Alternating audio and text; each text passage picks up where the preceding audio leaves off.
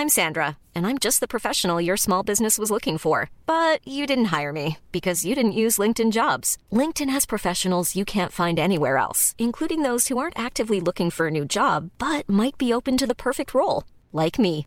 In a given month, over 70% of LinkedIn users don't visit other leading job sites. So if you're not looking on LinkedIn, you'll miss out on great candidates like Sandra. Start hiring professionals like a professional. Post your free job on linkedin.com/people today. Burrow is a furniture company known for timeless design and thoughtful construction and free shipping, and that extends to their outdoor collection. Their outdoor furniture is built to withstand the elements, featuring rust-proof stainless steel hardware, weather-ready teak, and quick-dry foam cushions. For Memorial Day, get 15% off your Burrow purchase at burrow.com/ACAST and up to 25% off outdoor. That's up to 25% off outdoor furniture at burrow.com/ACAST.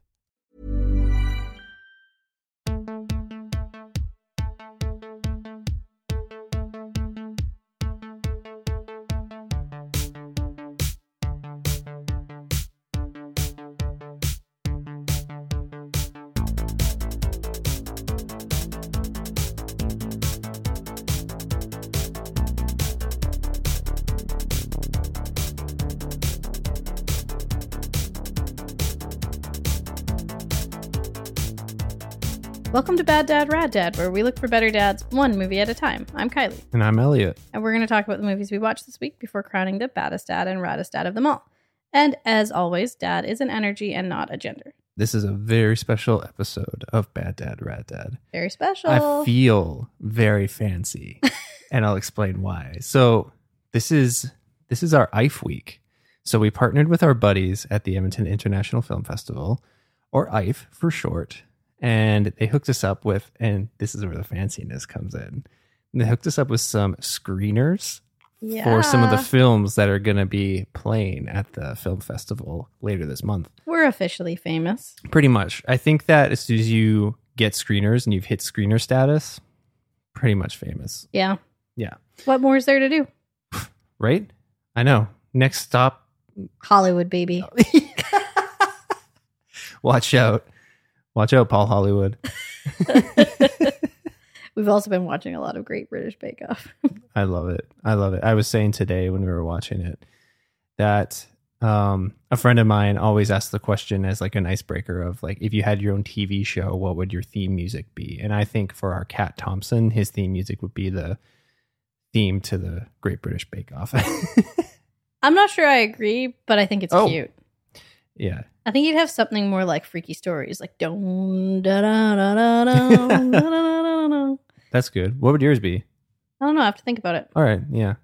I said initially, and years ago, I said like Time to Pretend by MGMT. Oh, you like start of spring, summer kind of guy? I always listen to MGMT when like the sun comes out for the first time. Yeah, I like that. Okay. It's moving and grooving. Yeah, it is. All right. We'll think on it. Yeah. But we watched 4 movies this week that were provided to us from EIFF, which is very cool, very exciting. So let's get into it. So the first movie that we watched is a film called Rosie.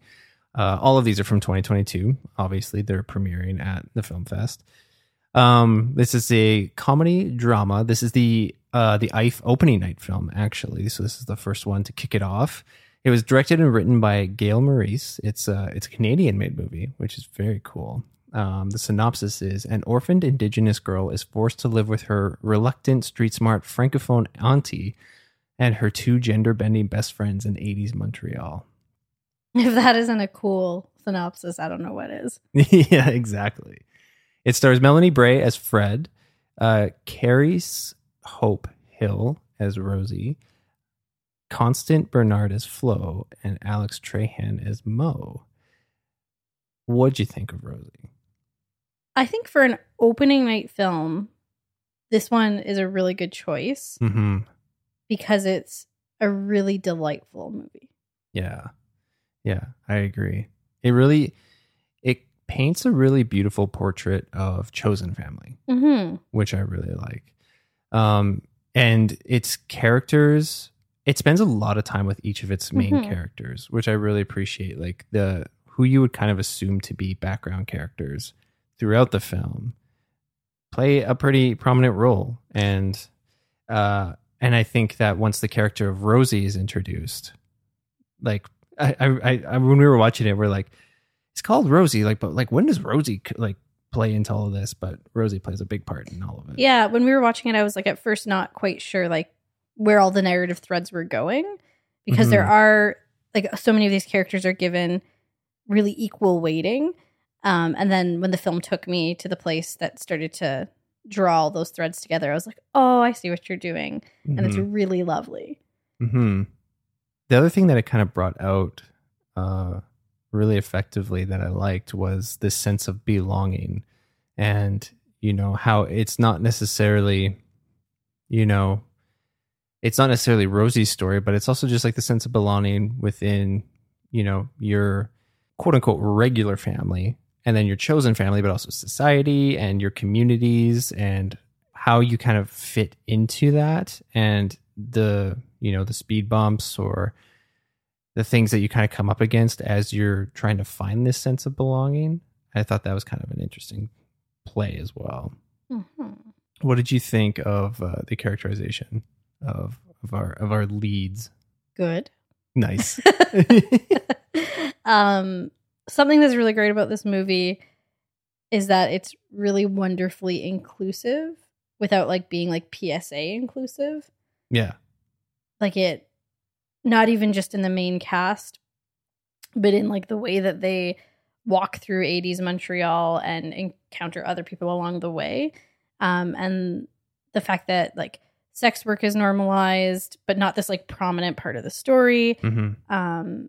Non-binary or trans identity is normalized without, again, being like the central part of the story.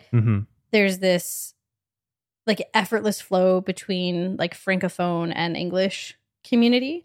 And then even through a character played by Brandon Oakes, who is in one of our favorite shows of all time, and with an E, also like Cree language. And so there's just some really interesting like interconnection of culture, identity, society that is so beautiful and diverse in the film without feeling like it's trying to be like a stamped PSA. Yeah. It's very much just like these are the people that kind of flow in and out of each other's lives, and they've all connected or have some form of relationship with each other. And it's, yeah, exactly. You nailed it. Like, they're not beating you over the head with any sort of agenda. They're just like, these are people. And I mean, that's not to be said. I do like being beat over the head with an agenda. Like, I like PSA. This is a like 100% whatever film. Yeah. But I think that it's really lovely how there's a diversity of like ways of being in the world that is showcased here without it being like, because it's filtered through the lens of this like 6-year-old girl. I think she's 6 in the movie. Like it's just shown to be like a normal part of life, and like everybody's human. In fact, the only things that are really denigrated in this film are systems. Yeah. Like systems that don't seek to give people dignity and like the things that will help them to thrive. Yeah. Setting this against the like 80s backdrop as well, this has some really good needle drops. Yeah. There's some like really great 80s tunes throughout this thing that really drive it. I like it. So like Gail Maurice, the director and writer of this, this is her first feature, and it's based on the short that she made of the same title. Yeah. Did you look at her website at all? No. Well, it's not her website, but there's a website for the short film. And there's a little bit of a thing on it that I thought was interesting that I want to read. So it says that Assini Productions was founded by award-winning... Let me try that again. Assini Productions was founded by award-winning Indigenous filmmaker Gail Maurice. After several years working independently, Melanie Bray first partnered with Gail on her last short film, Assini. Both are passionate about telling Indigenous stories and narratives with strong female subjects or characters. Almost every character in Rosie is female, and the crew that worked on the film was over 75% female. So cool. So that's for the short film.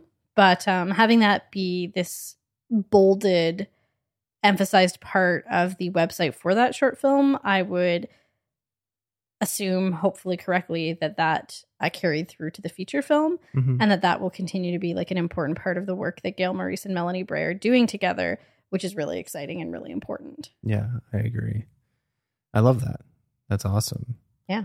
Something with this movie is that I really felt for the character of Fred, because I feel that even though we have different backgrounds and different personality types and whatnot, there's this sort of, independence and just wanting to do what she wants to do when she wants to do it.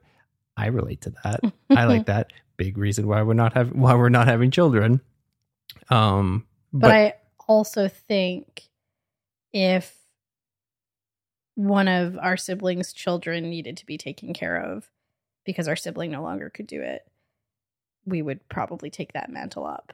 Yeah. And we would be probably able to relate to Fred a lot because that isn't something we wanted or had chosen, but ultimately that's the role we need to play.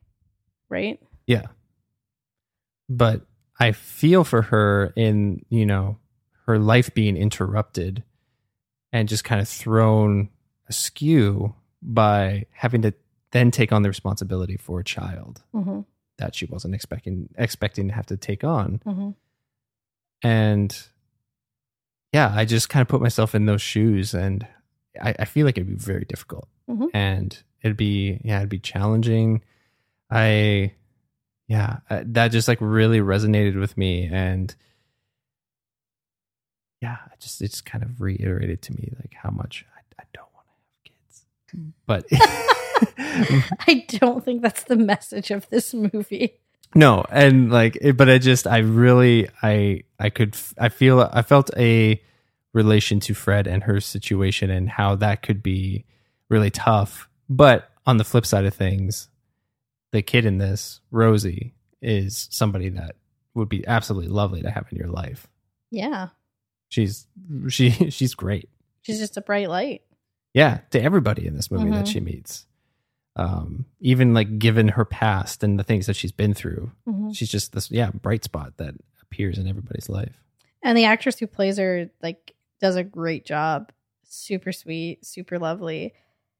I also love Montreal as a city. Mm-hmm. So it was cool to see those like beautiful spiral staircases and all of the like brick that's kind of more cool. You know what I mean? Like a hipster brick. Hipster brick, yeah. Yeah. And then put it in the 80s.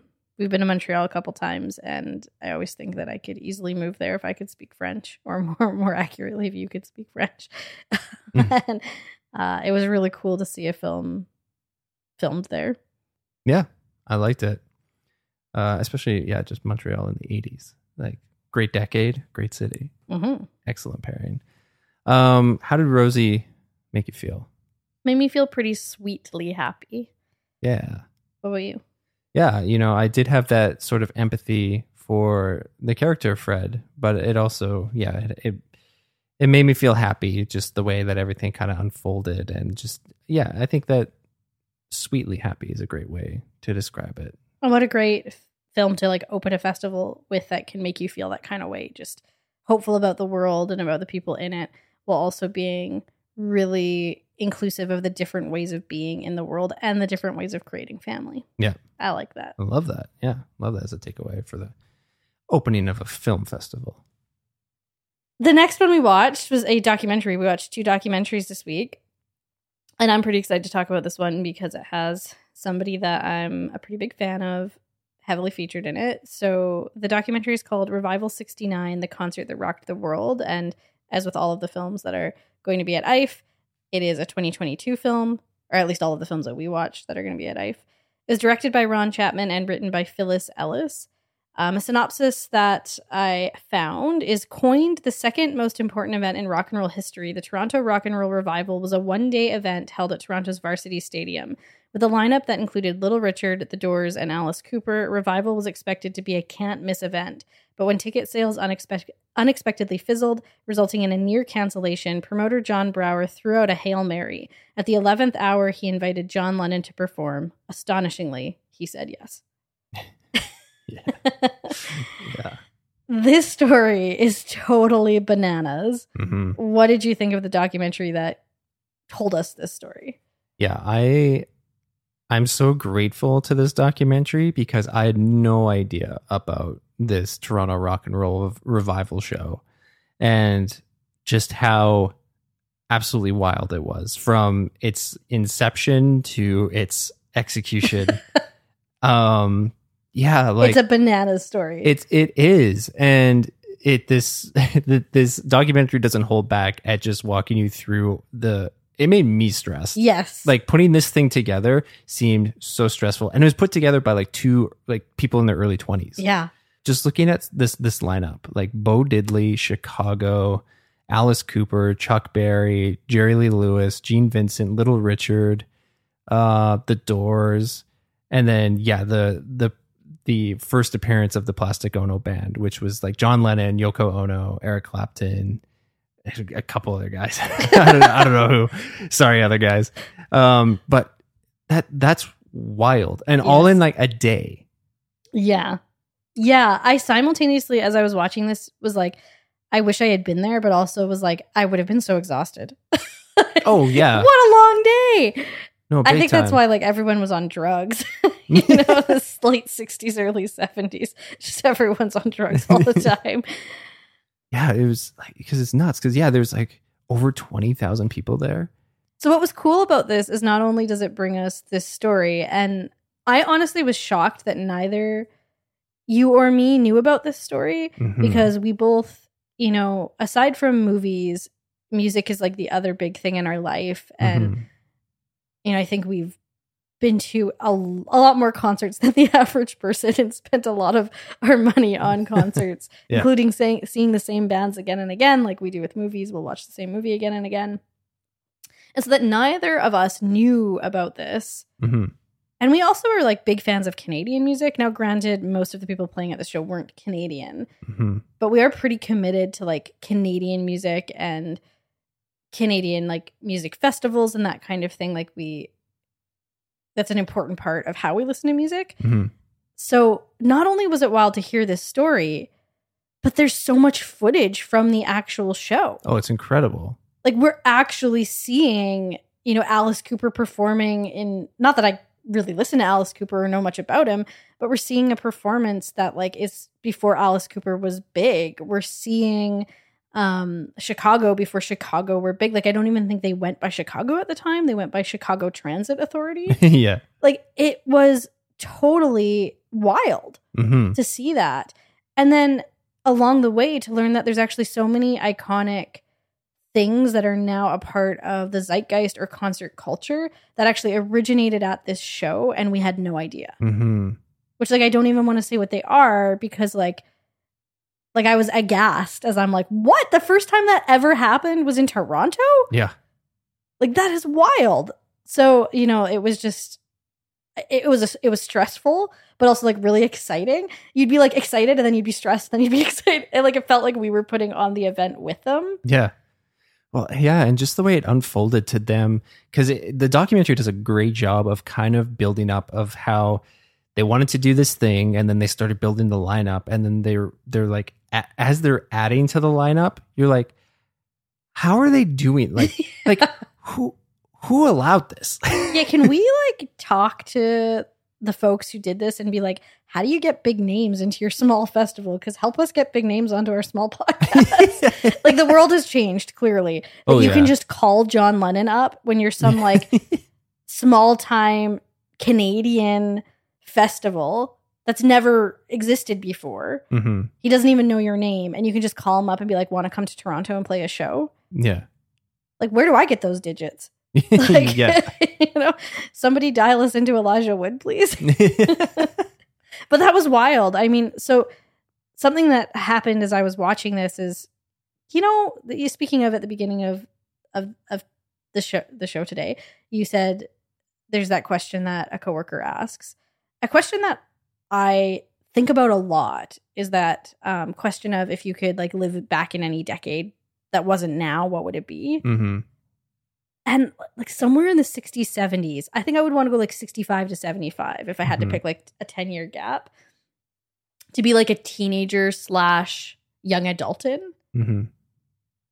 And like this made me so jealous of living in that time and just like these things that are happening for the first time. And we don't have this world that has such an oversaturation of media. Like I often feel like I can't listen to all the music I could ever want to listen to or watch all the movies I ever want to watch or read all the books I ever want to read because there's too much and all of it's good.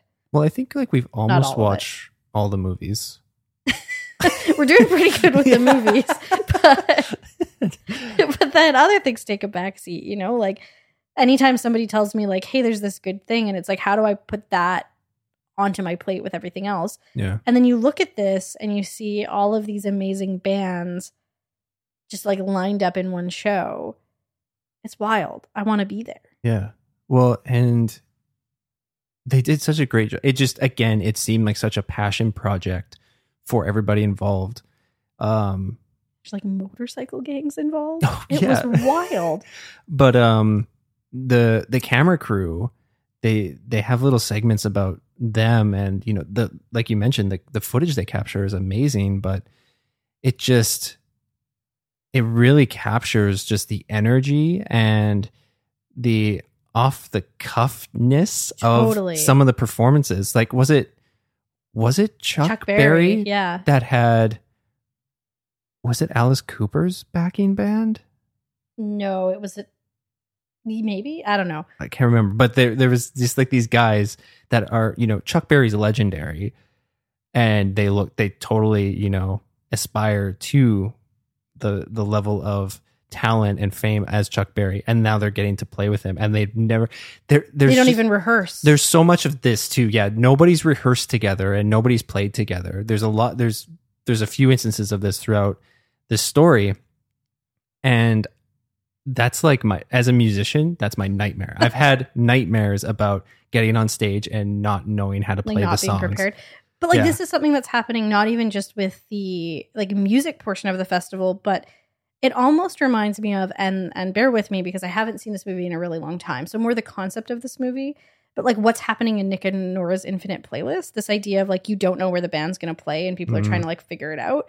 Where like all of a sudden like a, you know, well-known documentary filmmaker hears about this like little like Toronto thing and is like, what? All these people are playing? I got to get down there and film this. Or all of a sudden this like journalist, like a very well-known music journalist is like, I got to get down there and see this and write about it. Yeah. And it's all coming together at the last minute so that you have a camera crew, a like successful camera crew that knows what they're doing. You have rock, like music journalists who like are going to be able to put this in print, and they're all finding out about this at like the 11th hour. Yeah. Like just getting there at the last minute.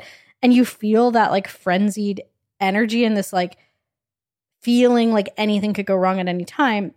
Because narratively, how this documentary takes us on the journey is like from inception to final performance. We just like in a linear way go through that journey with them. Mm-hmm. So because of that, I felt like there wasn't necessarily a theme that pulled everything together.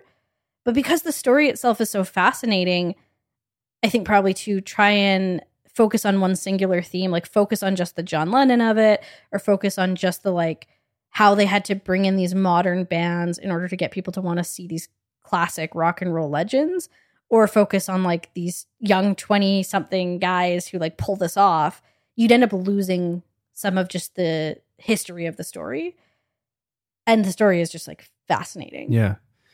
Well, and like just to button my thought from earlier, you know, amidst, you know, having not rehearsed, having everything being done at the 11th hour, having to change and adapt how things are being done, pulling people in at the last minute, despite all of that, it gets pulled off. Mm-hmm. Everything works. And it becomes this legendary event that we haven't heard of, but probably should have. Mm-hmm. But yeah, it's incredible. But I do agree with what you're saying. Like that's the one thing for me with this is that it did feel like it started to wander a bit. Like we kind of started with one kind of story and then we sort of wandered into a couple other focuses.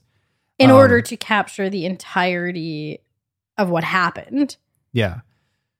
And the truth of the matter is when you capture the entirety of what happens, there's a lack of cohesiveness because that's real life. Yeah. And like, that's the thing I was going to say too. It feels very much like somebody's like uncle telling a story. It's like, oh, then this, and then this, and and then there was this. Which honestly fits the vibe because the cast of characters in this who are real people are so ragtag you can't even imagine. Yeah. Well, that's just like the whole thing is ragtag. Mm-hmm. Like from the lineup to the timeline and to even the formation of the Plastic Ono Band. Oh, yeah. Like the fact that they're writing and rehearsing songs on the plane ride to Toronto. Wild. What? And if you are at all like me, somebody who the Beatles are incredibly important to, and I know this isn't the Beatles, but it's, honestly an interesting companion piece to Get Back. Yeah. Having watched Get Back, I felt like I had more insight. Yeah, because this basically is following directly on the heels of that, right? Because if this is 1969, when's the rooftop concert? Good question. I'm going to look it up. Hell yeah. I should know. That was January 30th, 1969. And so then the Toronto Rock and Roll Revival. September 13th. So like really, this is happening in the same year. Yeah. So I might even suggest that as like, binge Get Back. It's long. Yeah. So good.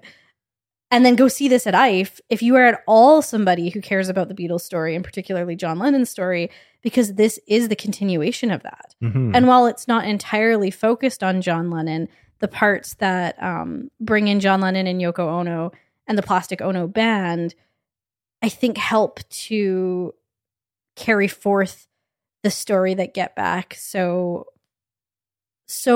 offers to, like, Get Back offers to the audience footage that you take what you want with it.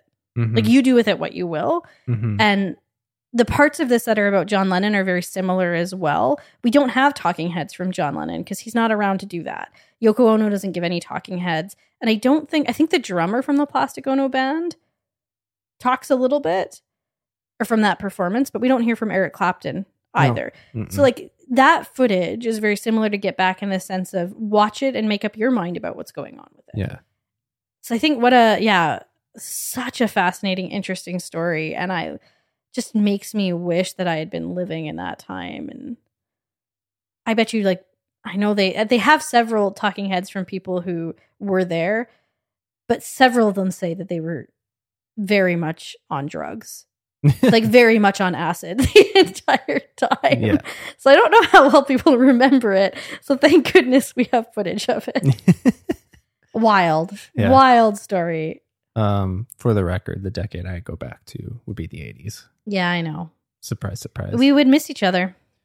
Yeah. Or you'd just have to be into like an older person because we'd meet up in the 80s. You want to be like a teenager and young adult in the 80s? Yeah. It's like born in like late 60s, early 70s. Yeah. Yep. So here's, not to get off of the documentary here, but it sounds like I want to be born when my parents were born and you want to be born when your parents were born. Yep. Oh, wow. Yeah. But if I could just, even if it was me now and I just got to travel back, stay the same age I am, and just like do it now, like go live the 10 years, but stay the same age. It'd be cool though if we could get like a buddy pass and I could bring you to like 65 to 75 with me, and then like you could bring me to the 80s with you. And I think we both want to go to England in that time. Yeah. I've always said, even though I'm not the biggest Beatles fan, I like the Beatles, but I'm not the biggest fan. I've always said it would be fucking so cool to go back to like the first ever Beatles concert, like when they're playing in the basement. Yeah, but I want to hear them when they're doing their experimental stuff. I mean, yeah, I don't only want to see the Beatles when they're doing that. I want to see all the hits. You want to see the Plastic Ono Band too? Yeah. I'll go to the Toronto Rock and Roll Revival show, but there's some funky stuff that happens. It's funny. Even members of the own band think that there's some funky stuff. You got to see it to believe it. If you are somebody that cares about music and you don't know this story, you got to go see this story. So wild. How did Revival 69 make you feel? Just awestruck. Yeah. Like from the lineup to the whole the whole prepping for the event, the execution of the event, the things that came out of the event that have so much more cultural resonance now that I had no idea originated in this event. Just the importance of it and the fact that I didn't know about it just has me totally gobsmacked. Yeah. But what about you? I have agog. I was just like mouth open so many times during this. You and I turned to each other and we're like, what? Pardon me? Excuse me? We're like, and now they're getting the doors? Like, Yeah. Oh my goodness. So, if you too want to be gobsmacked, yeah, see Rosie and feel really nice, then go see this and feel like just unable to control your wonder at how things could be in the 60s. Like, if you have no idea what this is, like us, I feel like you're in for just a great education going to see this. Don't Google anything. I don't know what it'd be like if you know about it, if you even attended it and now have an opportunity to go see this documentary. But I feel like it would be just like a great, way to recap something that you're already aware of and learn some cool kind of behind the scenes stuff. So yeah, recommend checking this one out. It was wild. Oh man, I am I am really excited to talk about this next one. Yeah, this is where getting to watch this as a screener this was made me feel like the most important person in the world. Yes. Oh man, this was incredible. Okay, so the next movie that we watched was another documentary. It was called Butterfly in the Sky. It's directed by Bradford Thomason and Brett Whitcomb, and the synopsis of it is chronicles the journeys of the broadcasters, educators, and filmmakers who created the beloved show Reading Rainbow with the belief that television could inspire a lifelong love of reading. Oh boy. Okay, what did you think of Butterfly in the Sky? Wow. This is one of the best documentaries I've ever seen in my life. Yeah. Like, oh yeah. Hands down. It's incredible. Like, like with what you just said with Revival 69, I'm curious what it would be like to watch this if you have no concept of what Reading Rainbow is, or if you've just never watched it. But as soon as it started and they started showing footage from the show, it was like it unlocked this buried foundational memory, buried foundational memories that I had, where I'm like, I knew the theme song, and I knew who LeVar Burton was, but it made me just realize I watched that show more than I remember. Mm-hmm. And it just brought it right back to me.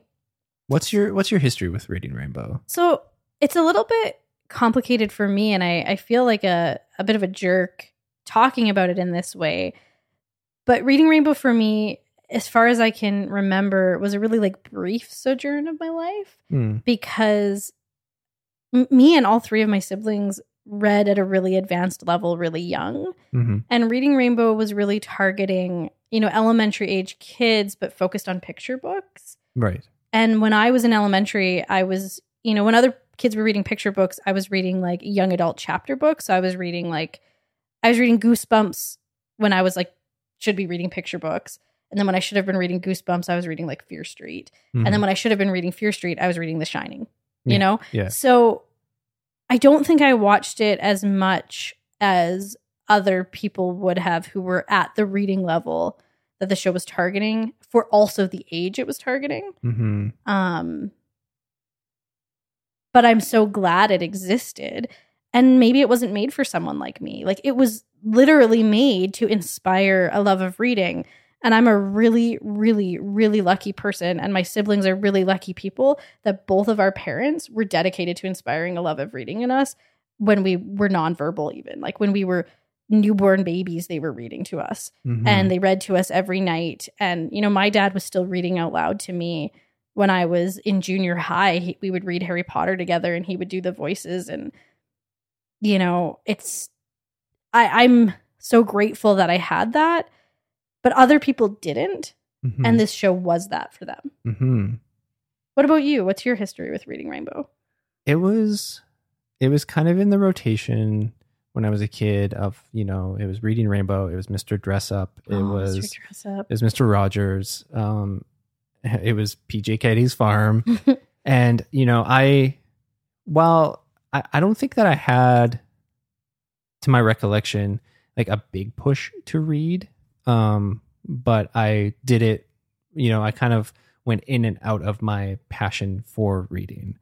And I even now I'm still very influenced by things that I like. I mean, even watching this documentary makes me want to like pick up books again. I would be so happy if this documentary made you pick up a book again.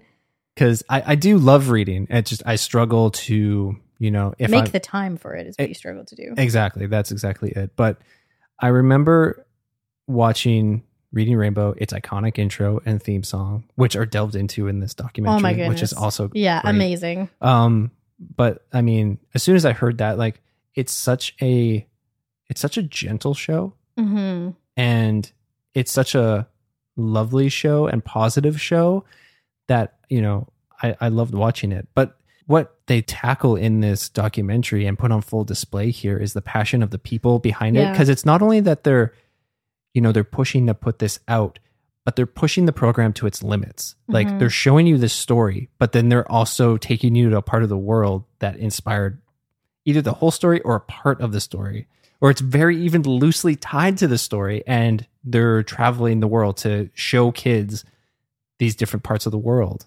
Yeah, I was totally blown away by the love and passion and personal investment that it seems everyone involved in the show had, or at least everyone who agreed to come back and be a part of this documentary, which seemed to be the big players. Like we had the people doing the music, we had the creator, we had the director writer, we had LeVar Burton.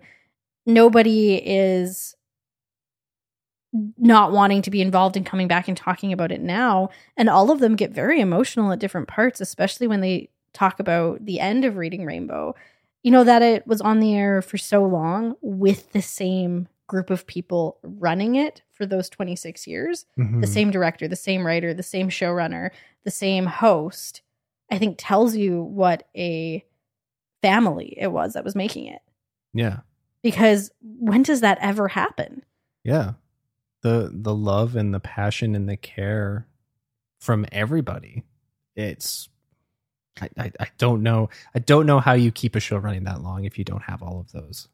And it was beautiful to see that, because Reading Rainbow was a show that was on TV. That was all that it was to me, especially as someone who didn't need that show to spark or continue a love of reading for me, because that was in my household. Everyone in my house read. Everyone in my family still reads a ton. I'm a teacher of English literature and creative writing. This is a part of who I am and always have been, that like reading, I think, I mean, the theme song says it, it can take you anywhere and it can make you anything. And I believe that. But how grateful am I that this show existed to help spark that love of reading for people who didn't have the luxury of having that in their household, right? Yeah. Or in their schools. Yeah. Well, and, thinking back to when I used to watch it, well, you have Mr. Rogers' Neighborhood and you have Mr. Dress Up, you have Peachy Katie's Farm, but they all take place on sets, right? Don't forget the big comfy couch. Big comfy couch, but they all take place on sets. Reading Rainbow doesn't really have a set. Seems like a cool precursor to like Mythbusters and like things like that, where you get to go out and like experience the world. Well, and they were interested in showing people from different backgrounds and different cities and different parts of the world. That was something that blew me away, is seeing this footage from the show of how diverse the kids were that were on it. It would have been really easy to have the show just targeted to a white audience. Yeah, but I think it's one thing to get diverse people to come to a set. I think it's another thing to go to where they live and where they go to school. And I think that the fact that they do that they have that sort of dichotomy of wanting to show the different sort of people from around the world is beautiful. What else was cool, and you and I talked about this after, and we, for people that do not want to have children, we are big proponents of like not treating children as if they're less than. Mhm. Like children are children, and we need to meet them where they're at over the variety of their ages, but treating children as humans with voices and boundaries and dignity. And the show was so committed to that. Big time. To like speaking to children where they are at and not treating them with kids' gloves, right? Mhm. While also being within the range of what they, saying things in a way that's accessible to kids Mhm. while allowing them to talk about really tough stuff. Yeah. And giving them credit for like the emotional and social and like intellectual capacities they have that we Mhm. often fail to acknowledge kids have. Yeah. Well, I think a really great little micro example of that is the segment of the show where the kids review the books that they've read. Yeah. But what I really loved, and I turned to you, is, and they said this in the documentary, is that they called the segment the review, the book reviews, but it's more like the kids recommending these things. Mhm. And I actually liken that to what we do here. Like, I think if you're to paint us with a broad brush, we are a film review podcast, but I think we both think of this as a film recommendation podcast. And I love that because I just relate so much to that, because these kids are they're not feeding them lines. No, it's that was totally amazing. unfiltered, but it's so funny watching so many of them just pick it up immediately. They're just like, I know what I want to say about this book. I know what kind of persona I want to put out there and who I want to be to this camera and to the people potentially watching this. But that also speaks to obviously what the show meant to them and how they saw the show valued them Mm-hmm. prior to being one of the book review kids, and then also for obviously how they were treated when they were there. And the fact that I think there's at least 5 of those kids who are now fully adults who come back to speak about it and have such positive things to say. I don't know. It was so good. And like, holy shit, LeVar Burton is just like one of the best people that's ever existed, I think. Mm-hmm. Or one of the best people that exists. Like, I always knew that I just had like a fondness for him that I couldn't pinpoint why. Like, he just seems like a good guy. And then hearing his journey, like hearing him tell kind of his journey in acting, his philosophy behind the projects he takes, hearing from others on the show and on other projects he worked on speak about him, hearing people who watched the show and he meant something to them, and then also hearing like just how he mattered, his presence on Reading Rainbow mattered socially, and his presence on Star Trek, which they get into a little bit.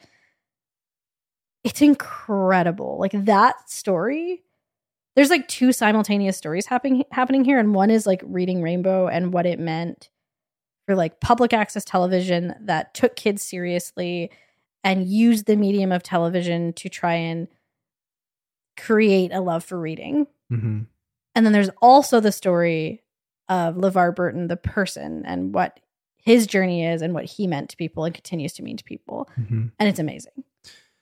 Yeah. Also, we have the same last name. Yeah. I like literally, as we're watching, I'm like, oh my God, his last name's Burton. That's my last name. Like, I know his name. I've known his name my whole life, but I just had never made that connection before. And I feel pretty proud to share a last name with such a cool guy. So good. Yeah, the show Reading Rainbow is such a positive force that puts such a positive message and positive thoughts out into the world. And this documentary captures that and puts even more positive, just puts more positive things on display. And I just had a lump in my throat the whole time from the time the movie started. And like A happy lump. Exactly. Like, the thing about me and the thing that has the ability to make me really emotional is anything that has to do with kindness. Essentially, if things are too nice, I'm crying.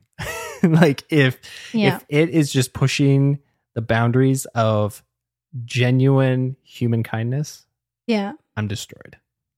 And this movie, it's just a force of positivity and openness and community and passion, and it's captured so wonderfully all in this documentary. It's really great. It's really special. I wanted to ask you, you kind of touched on it a little bit, but what did seeing this kind of mean to you as an educator? I mean, it was simultaneously so inspiring and also so sad, because on the first day of each of my classes, which happened this past week, I always ask how many of you read outside of school. And I'm lucky if 3 kids raise their hands. Mm.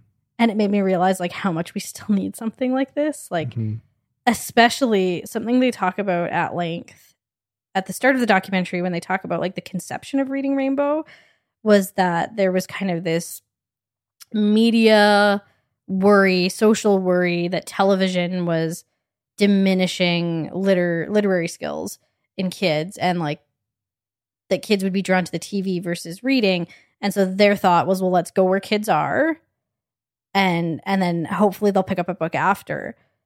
And we need that now, and we need it for teenagers, and we need it for kids. And you know, I just like, this movie made me also appreciate how important I think my job is, even as like a grade 10, 11, 12 English teacher. And I try really hard, sometimes successfully, sometimes not, to like, you know, make Shakespeare interesting. And even if, I think I just said on Friday with like a short story I'm reading with my grade 12s, I don't expect you guys to like this. I said, in fact, it's a little dry, but I hope at the end of it that you see like the technique and the impressive like beauty in this story.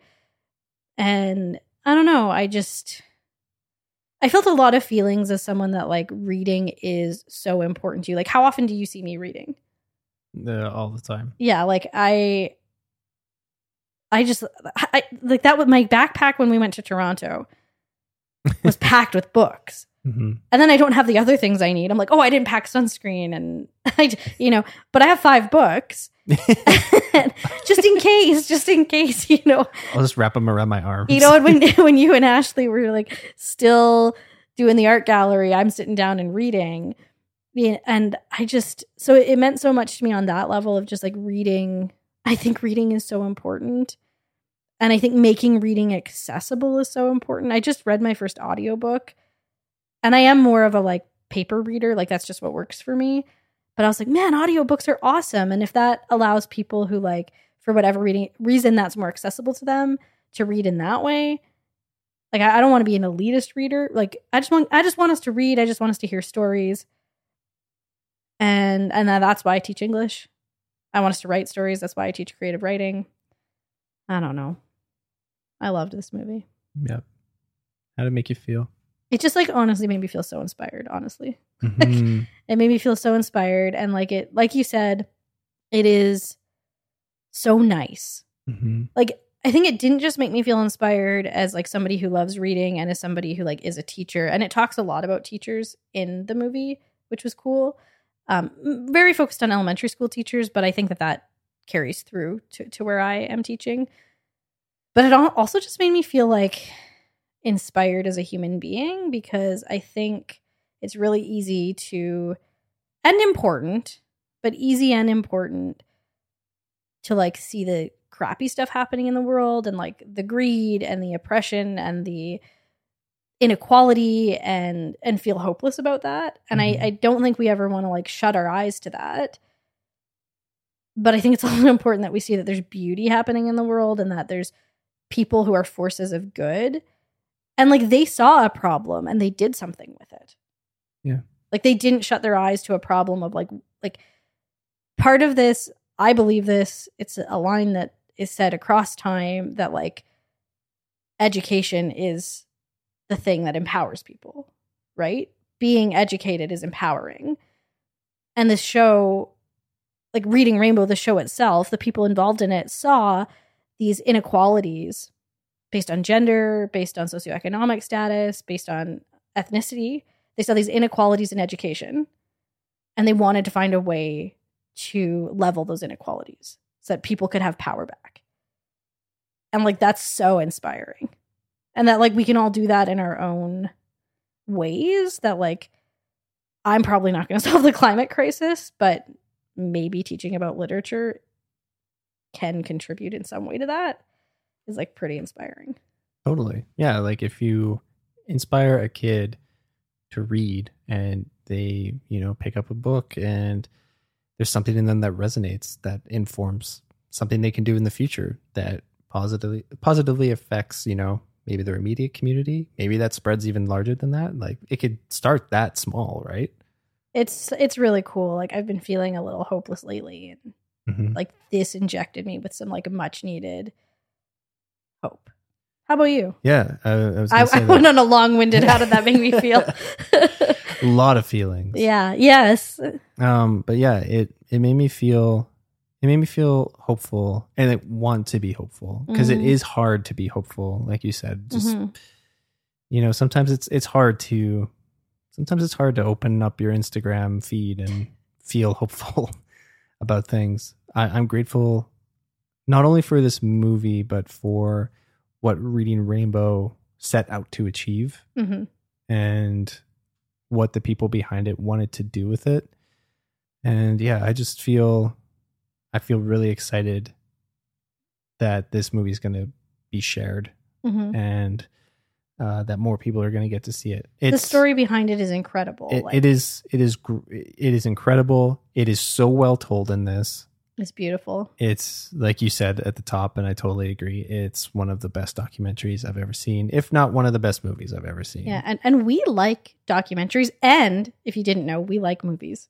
Yeah. Well, and I think too, it's refreshing to see a documentary like this when you look at someplace like a streamer like Netflix that's so oversaturated with murders and whodunits and, stuff to do with the prison system. And just so much of the documentary content coming out of streamers is just based around these very painful and, albeit real, but very complex and sad stories about humanity.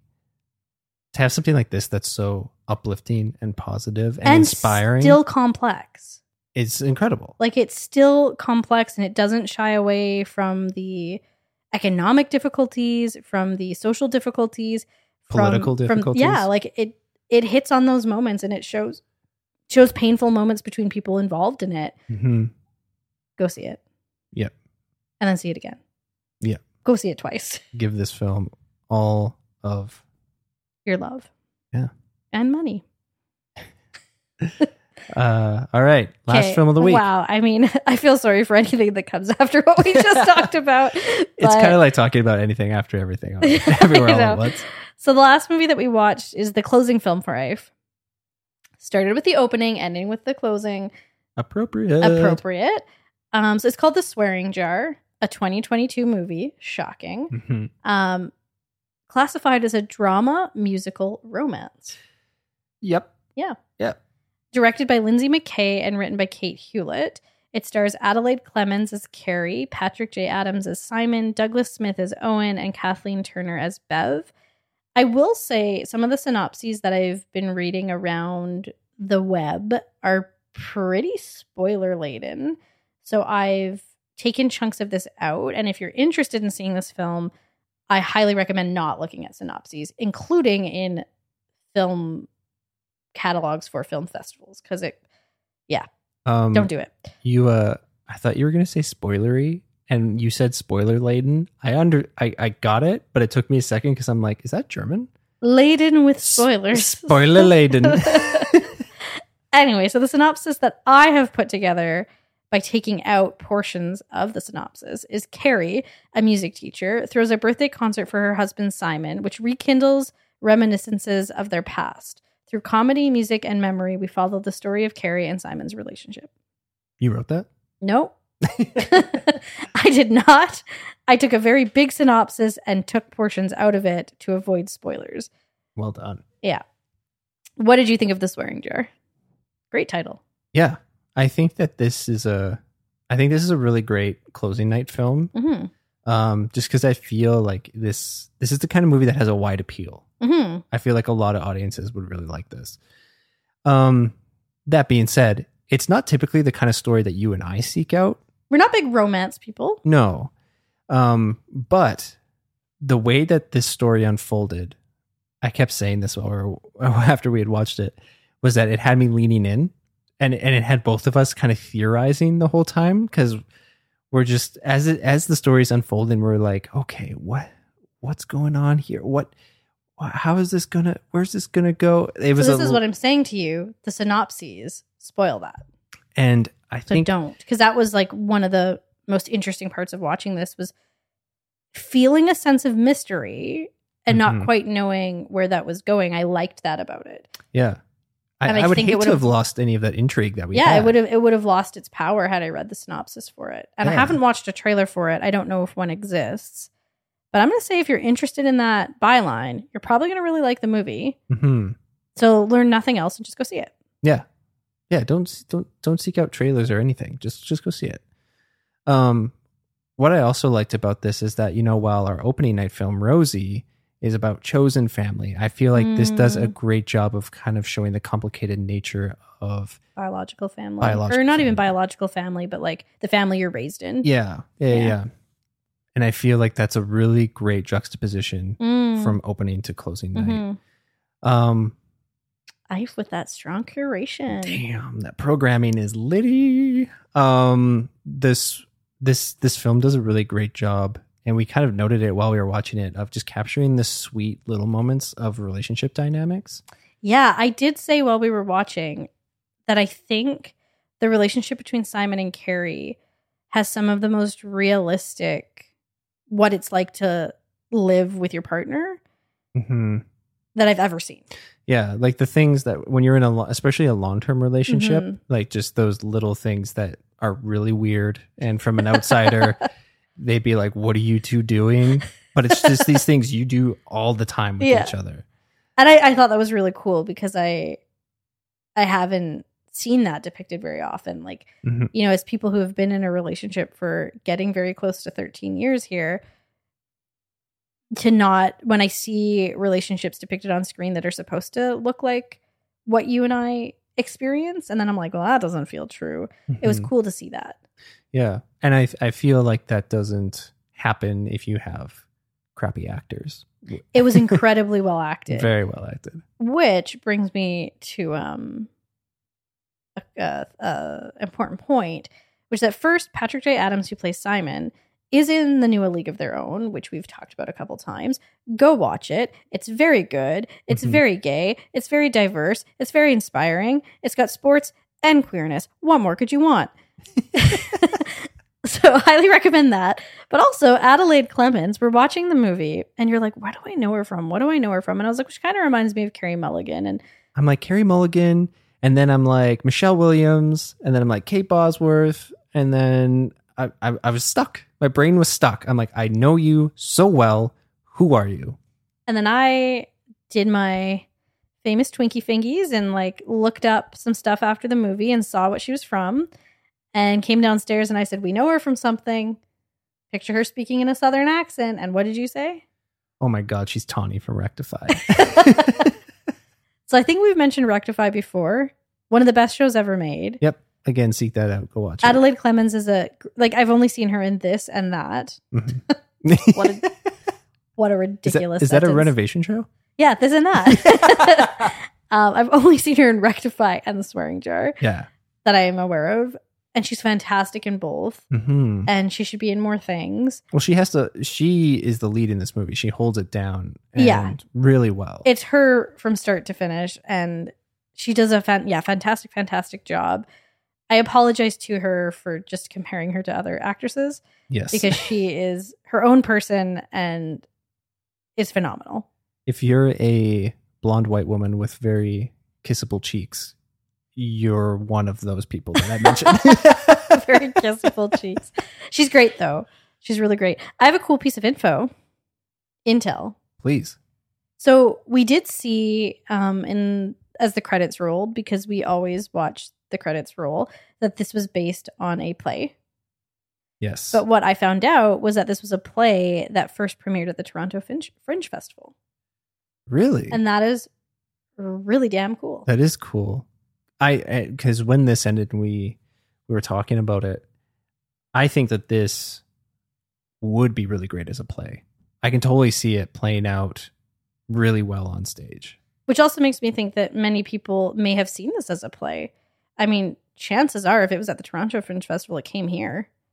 Yeah. Because if you didn't know, dear listener who doesn't live in Edmonton, because we have a few of those, handful maybe even, perhaps. Ooh, so famous. So famous. The Edmonton Fringe Festival is the second biggest fringe festival in the world. Is that true? You didn't know that? No. Yeah, it's second only to Edinburgh. Wow. Yeah, it's a big deal. That's Our fringe wild. festival's a really big deal. And you don't like fringe the way I like fringe. Yeah, I usually when it's going on, I have to like walk through it to get to somewhere I need to be. I'm like, oh man, there's so many people here. Yeah, I can't get to the next act to have a good burger. Why are all these kooky people in here? Get out of my way. Yeah, I usually go to fringe with my mom. And I love all parts of fringe. I love going to the plays. I love going to the street performers. I love eating the food. It's awesome. And so chances are if it was at the Toronto Fringe Festival, it also came here, which is cool. If you saw a play called The Swearing Jar at Edmonton Fringe Festival, then cool to go see the movie. Like, why not? Support another local festival.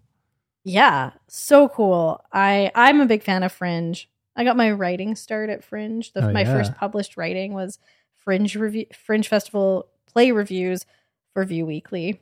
So R.I.P. Cool. R.I.P. So I love Fringe. Also, as with Rosie, I am such a sucker for seeing like Canadian cities on film. Yeah. Where I'm just like, it's not Seattle. It's not Los Angeles. Like, I'm getting to see something that feels more like home. Yeah. And while Edmonton is not like Montreal, I've been to Montreal, and this was filmed in Hamilton, Ontario, which I haven't been to, but it had a bit of a like Garneau Edmonton vibe. Yes. Which was cool. I really liked that. Yeah. Yeah, so this film, like the narrative on its own, isn't necessarily something that like I would seek out because I'm not a big romance movie watcher. Like if I see romance, second to action adventure, it's probably the genre that I like roll my eyes at the most. Mm-hmm. But I do think that it's done really well, and it's really well filmed and really well acted, even if it's not totally the genre that I would usually seek out. Yeah. And when it was over, I was like, oh, there's people in my life that would like, this would be a movie that they would just love so much. Yeah. And so I'm excited for that to be able to be something that is coming to our city. Yeah, I totally agree. And it's like I said off the top of that, I feel like the wide appeal of this film is so on point and a great way to close out the Edmonton Film Fest. Plus, giving Adelaide Clemens some more airtime, and then like if you really love her, going to check out Rectify, which you will also really love. Yes. Can't say enough good things about that. How did The Swearing Jar make you feel? At the end, I felt like there were certain parts of the story that I would have really loved for them to kind of chase and explore a little bit more or differently. But at the end, I'm glad that this story is getting out there, and this is a story that a lot of people can witness and glom onto and, maybe possibly relate to in some respect. Yeah, I'm really stoked that this is a closing night film. What did you think? How did it make you feel? You're messing up our order. I was really engaged. Like, it was a really engaging film, and I was really intrigued, which is why I'm so ticked that so many of the synopses I'm seeing online totally spoil the thing that kept me intrigued. Because I'm curious if I would have felt differently about the film had like I just known all those things from the get-go. And I think that that's a shame. Also, I will never not have my heart swell when I see Canadian money on film. Yeah. And a big portion of this film is about putting money into a jar. So you see a lot of like bright blues and bright purples and bright greens. Canadian money is fun. It's like Monopoly money, but a little bit more durable. It's funny because I totally agree, but I feel like the view of people outside of Canada on that is just like, look at Canada with their freaking play money. You know what though? Like, American money is so boring looking. Sorry, Americans who are listening. Canadian money is fun. It's fun in your pocket. Yeah. Your American money's dusty. And like, how do you tell the difference between a 5 and a 10 and a 20? They all look the same. Like, we've got color-coded differentiation. Yeah. Plus toonies and loonies. That's so fun to say. It's also like... Toonie. Loony. I mean, it's almost, even though it's not, but I'm going to assign this feeling to it, is that it's almost kind of like a bit of a middle finger to the idea of money in general. It's just like, it is so ridiculous. Money is ridiculous. And capitalism is just like stinky poo-poo. But look at how much fun we can have with our money. If you like playing Monopoly, you'll love coming to Canada and going to the shops. You'll love our toonies and loonies. Oh, man. Come for the money. Come see what Canada's all about. Come for the money, stay for the exchange rate benefits. All right, it's time. I want to preface this by saying it's a complicated thing to talk about bad dads and rad dads when you've got two documentaries in the mix. Mm-hmm. And when these are films that some of them I can't even find on IMDb yet. Mm-hmm. So we did a little bit of pre-discussion. Bit of a collab. Yeah, we collabed this week. And interestingly, when we were like, maybe we should, usually it's authentic. We're not fibbing. We're not fooling y'all. We don't know what each other have picked for bad dad and rad dad before we talk about them. But today we do. Yes. And when we sat down, and Elliot, you said to me, maybe we should talk about it. We actually already were in agreement. So had we surprised each other, it would have been fine. Yeah. But I don't want to be disingenuous because we would be acting, and I don't know that we're great actors if we were like, oh my goodness, you picked the same person as me. Yeah. So do you want to talk about our bad dad, or do you want to talk about our rad dad? I want to talk about the rad dad. Okay. I mean, we're both going to talk about both, but I will tell y'all who are listening with bated breath who our bad dad of the week is. So our bad dad of the week. Is it the bad, even though we haven't seen all the films of EIFF, is this the official bad dad of EIFF? I mean, to be clear, EIFF is not a sponsor. We do not speak for them. Yeah, we don't speak for EIFF, and EIFF doesn't speak for us. We're just buddies. Yeah. And we're collaborating with EIFF because we personally believe in the importance of local film festivals, and we like the work that they're doing. And I think they like the work that we're doing. So that's cool. But yeah, we'll say this is the official bad dad. There's many more movies, many more of which we want to see. I think there's probably going to be a worse dad than this. But in the 4 that we watched... So it's bad dad of the week, loosely bad dad of EIFF. Yeah. We'll report back. We're going to tell you when the festival is. If you're in Edmonton or you want to friggin' fly down and come to the festival, we're going to be there. We're going to be seeing lots of movies.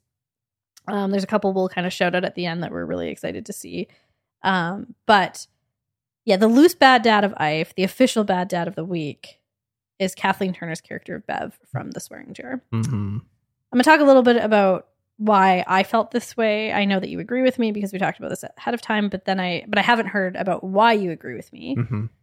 So one thing that I think is really inappropriate about Bev as a parental figure, so she plays the character of Simon's mom, is that she overshares about the difficulties she had in her relationship with Simon's father, and then puts that burden on him, Mm-hmm. which I think is a really inappropriate thing for a parent to do, and then burdens her child with negative expectations she has of him based on who his father was. Mm-hmm. She's also completely unapologetic. It makes some pretty big missteps that are understandable within the narrative of the film, but require an apology and a conversation. Yeah, you tell me. Yeah, she's just kind of the embodiment of really stubborn mom energy. Bad dad with stubborn mom energy. Yeah. But she's unapologetic, but I feel like she oversteps and she puts like you said, puts these burdens on Simon.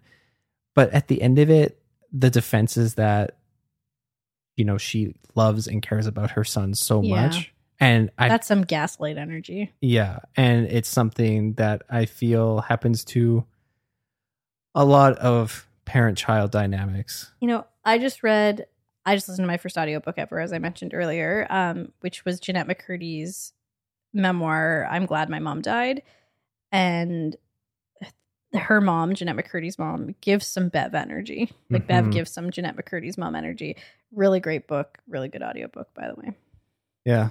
And I think it's just that it's that thing that drives me nuts of just like this kind of unconditional love for her son, but at what cost, right? Like she thinks that everything she's doing to and for Simon is actually not helpful and kind of hurtful. Well, there's something that I think really, and I'll let you speak to this after, but I think I can speak for both of us when I say that this is something that is like one of the things that bothers us most in like another person, is if they think that just because you're biological family, that means that like unrequited love and like support is required. Yeah. Like that person is your family, and so you must love them. Yep. And I personally think that love needs to be reciprocal and earned and trusted, and boundaries need to be respected, and that like just because you're family doesn't mean that you deserve all of someone's energy. And Bev like embodies that I am your mom, and so I can say and do whatever I want, and you must love me anyway. Yep. And that is some really dangerous dynamic stuff. Yeah. I mean, I've had to deal with a lot of that from different people with everything that came out about my dad and my choosing to not continue a relationship with him, at least as of right now. And yeah, it took me a long time to get out of that mindset of your family, so you have to stand by family, and you have to put things aside because it's family. And like I don't think that just being able to, have this sort of conscious uncoupling of some very... You've consciously uncoupled with your dad. Yeah. Of all of the bad things that this person has done, or the attitudes the person has about the bad things that they've done.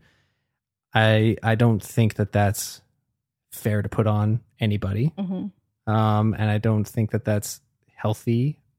And I think, I actually think that in some cases, not my own, but in some cases that can be a really dangerous thing.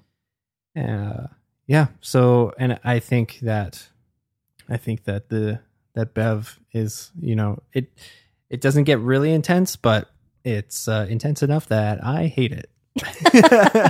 So Kathleen Turner's character of Bev, kick rocks. Yeah. Pee pee poo poo. Pee pee poo poo. All right. Low hanging fruit on the Rad Dad of the Week. Again, kind of a weird week because we have two documentaries, and it's weird to kind of choose Rad Dads from, real people who are out there. But the Rad Dad of the Week is LeVar Burton. Yeah. Hands down. No contest. Yeah. He is the world's dad. His undying passion for wanting to put stories in front of the kids of the world and show them the world, and that they matter, and what they have to say or what they think matters, and that they have voices their own that don't need to be written or manipulated by adults, I think is amazing and special. And the fact that, he recognizes the importance and the influence he has on the world and the things that he's able to do, and he harnesses them beautifully. Like, I love that there's a bit in the documentary, Butterfly in the Sky, where he just talks about people love listening to me read, and he has a podcast where he just reads stuff. I think it's called LeVar Burton Reads. Yeah. And it's so lovely that he knows where he's needed, and he shows up in his very special way. So yeah, I mean, of course, it's LeVar Burton's Rad Dad. Yeah, I'll just add to that, in that both like on Reading Rainbow when it was on the air, and from what we see in this documentary, like it's just so clear that he takes on work that means something to him and that he thinks matters within like the wider scope of what he's doing. Oh yeah, he was in Roots, which we didn't know, and like embarrassingly, we mostly only know about Roots from like that 70s show. Yeah, but like. Yeah, and then he was in Star Trek Next Generation, I think. Yes. But he clearly sees a responsibility in like everything that he does, which I think all of us should consider, like what we do in the world, both in work and in like our interactions with others. Like we have a responsibility for how we show up in the things that we do. Mm-hmm. And he embodies that. He's passionate about what he does, but also even within what he does, it's shown clearly in this documentary that he stands up for himself within those projects. And he's just like the most beautiful person. Yeah. And also, basically, he is my dad because we've got the same last name. Oh, yeah. So pretty much. Yeah. That's I really like what you said there. Like it's kind of made me reflect a little bit more of just like, you know, kind of in everything that you do, whether it's your job or your, you know, your home life or whatever it is. Like, or like going to the grocery store. Yeah. Like kind of reflecting on how do I want to be needed, or what is the thing that I add to something, you know, if it's in your job, like what's the thing that I bring to the table that nobody else does that, you know, makes whatever you're working on more special, or, you know, it would lose that part of the project or whatever it is if I wasn't a part of it. And I like thinking about things that way. I think that LeVar Burton has just had years and years of just crafting exactly that. He knows. He was like young when Reading Rainbow started, and he still had that sense of self, and I find him inspiring. Big time. All so right. LeVar Burton, be your dad. I got too excited. I had to start saying it. LeVar Burton, be your dad. You've got the same last name as me. Be my dad. You're already my dad. You're already my dad. Oh. Yeah, can't say enough good things about LeVar Burton. Yeah. LeVar Burton, do you want to come on our show? Please. Oh my God, that'd be so good. Yeah, you want to watch some movies with us? Oh. It'll be really nice. Okay, our Rad Rec of the week is a bit of a repeat offender, but also very, you know, appropriate to this episode, is go to the Edmonton International Film Festival. What we've watched this week, these 4 films, are but a small tidbit of what is being offered in the programming. I believe that they're going to be releasing the full schedule very, very soon, so you'll get to see everything that's going to be playing. But yeah, from what we saw, it is a really great preview of what's to come. And you know, it runs from Thursday, September 22nd to Saturday, October 1st. So, you know, it's a full week, 10 days of films to experience from all around the world, of different lengths too. They have a really great short film, set of short film programming every year. Just highly recommend going to EIFF, supporting independent filmmaking. And you know, as somebody that was a part of the team behind the advertising each year for EIFF, and this year, it's all based around that idea of see films before they're big. Mm-hmm. You know, film fests offer that. You're able to go see these smaller independent films that are still maybe getting off the ground. And, you know, later they become a huge part of the cultural zeitgeist. I mean, a part of that I always go back to is Parasite. Mm-hmm. Parasite had a premiere at EIFF and went on to win Best Picture. The short film, oh gosh, what's it called? If Anything Happens, I Love You. Yes. That ended up winning an Oscar as well, and it also premiered at EIFF. So it's a really great opportunity to get in on the ground level and have that sort of, you know, you can have that cloud of like, I saw it first. Yeah, and just to like shout out some of the things we're really excited to see. So on top of everything we saw here, and we're definitely planning to go see Butterfly in the Sky again. Mm-hmm. Some other things that are going to be playing that we're really excited about are the new Hirokazu Koreeda film, Broker. So he did Shoplifters, which we've talked about and we really love. We're excited for that. I'm excited for the film Brother, which is based on a book by David Cheriandi, a Canadian writer. Several of my colleagues actually teach it in English at the grade 10 level. It's a really important story set in Toronto's Regent Park, and I think inspired by a lot of real life stuff. I'm really excited for Triangle of Sadness because that looks bananas. Mm-hmm. And was there anything else that we were? I don't know, but they're showing lots of stuff. And like you said, we're going to be there. We're going to see as much as we can. And we implore all of you to do the same. It's a great festival, and it's our friends over there at EIFF they're doing the Lord's work bringing these films to Edmonton. If you see us, say hi. Please do. But that's our Red Rec. Go to EIFF. Try and see at least one movie during the film festival. Totally. Preferably more. Yeah. Yeah. Even if you go out, take some little buddies with you, get some snacks. Go see Butterfly in the Sky. At the very least, go see Butterfly in the Sky. Yeah. Thank you for listening. We drop a new episode every Thursday, and you can follow us and slide into our DMs on Instagram at baddad.raddad. Follow us on Twitter at baddadraddad. Psst, LeVar Burton. Hit us up on Twitter. And Instagram. Oh, you can also get a sneak peek at what we've been watching on our individual Letterboxd accounts. Our usernames are Elliot Cuss and Kylie Burton. Links for those are in the show notes. And I just have to insert and say, next week's episode is going to be a banger.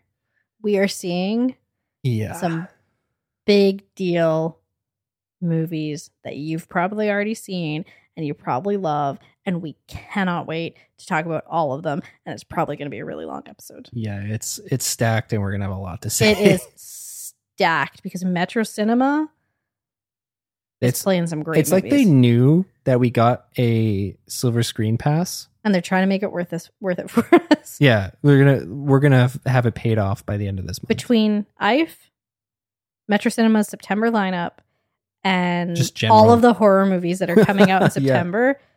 I don't think we're going to be able to do anything but watch movies. Pretty much. Good thing we have a podcast. Thanks for listening to it. Yeah. And we would absolutely love you forever if you could drop us a rating, review, or follow on Apple Podcasts, Spotify, or wherever you're listening from. Or send us a little DM and let us know what listening to us means to you. It means a lot to us. Yeah.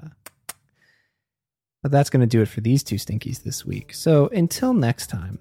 I'm Kylie and my dad's dead. I'm Elliot and my dad's a deadbeat. But remember, not all dads have to be bad.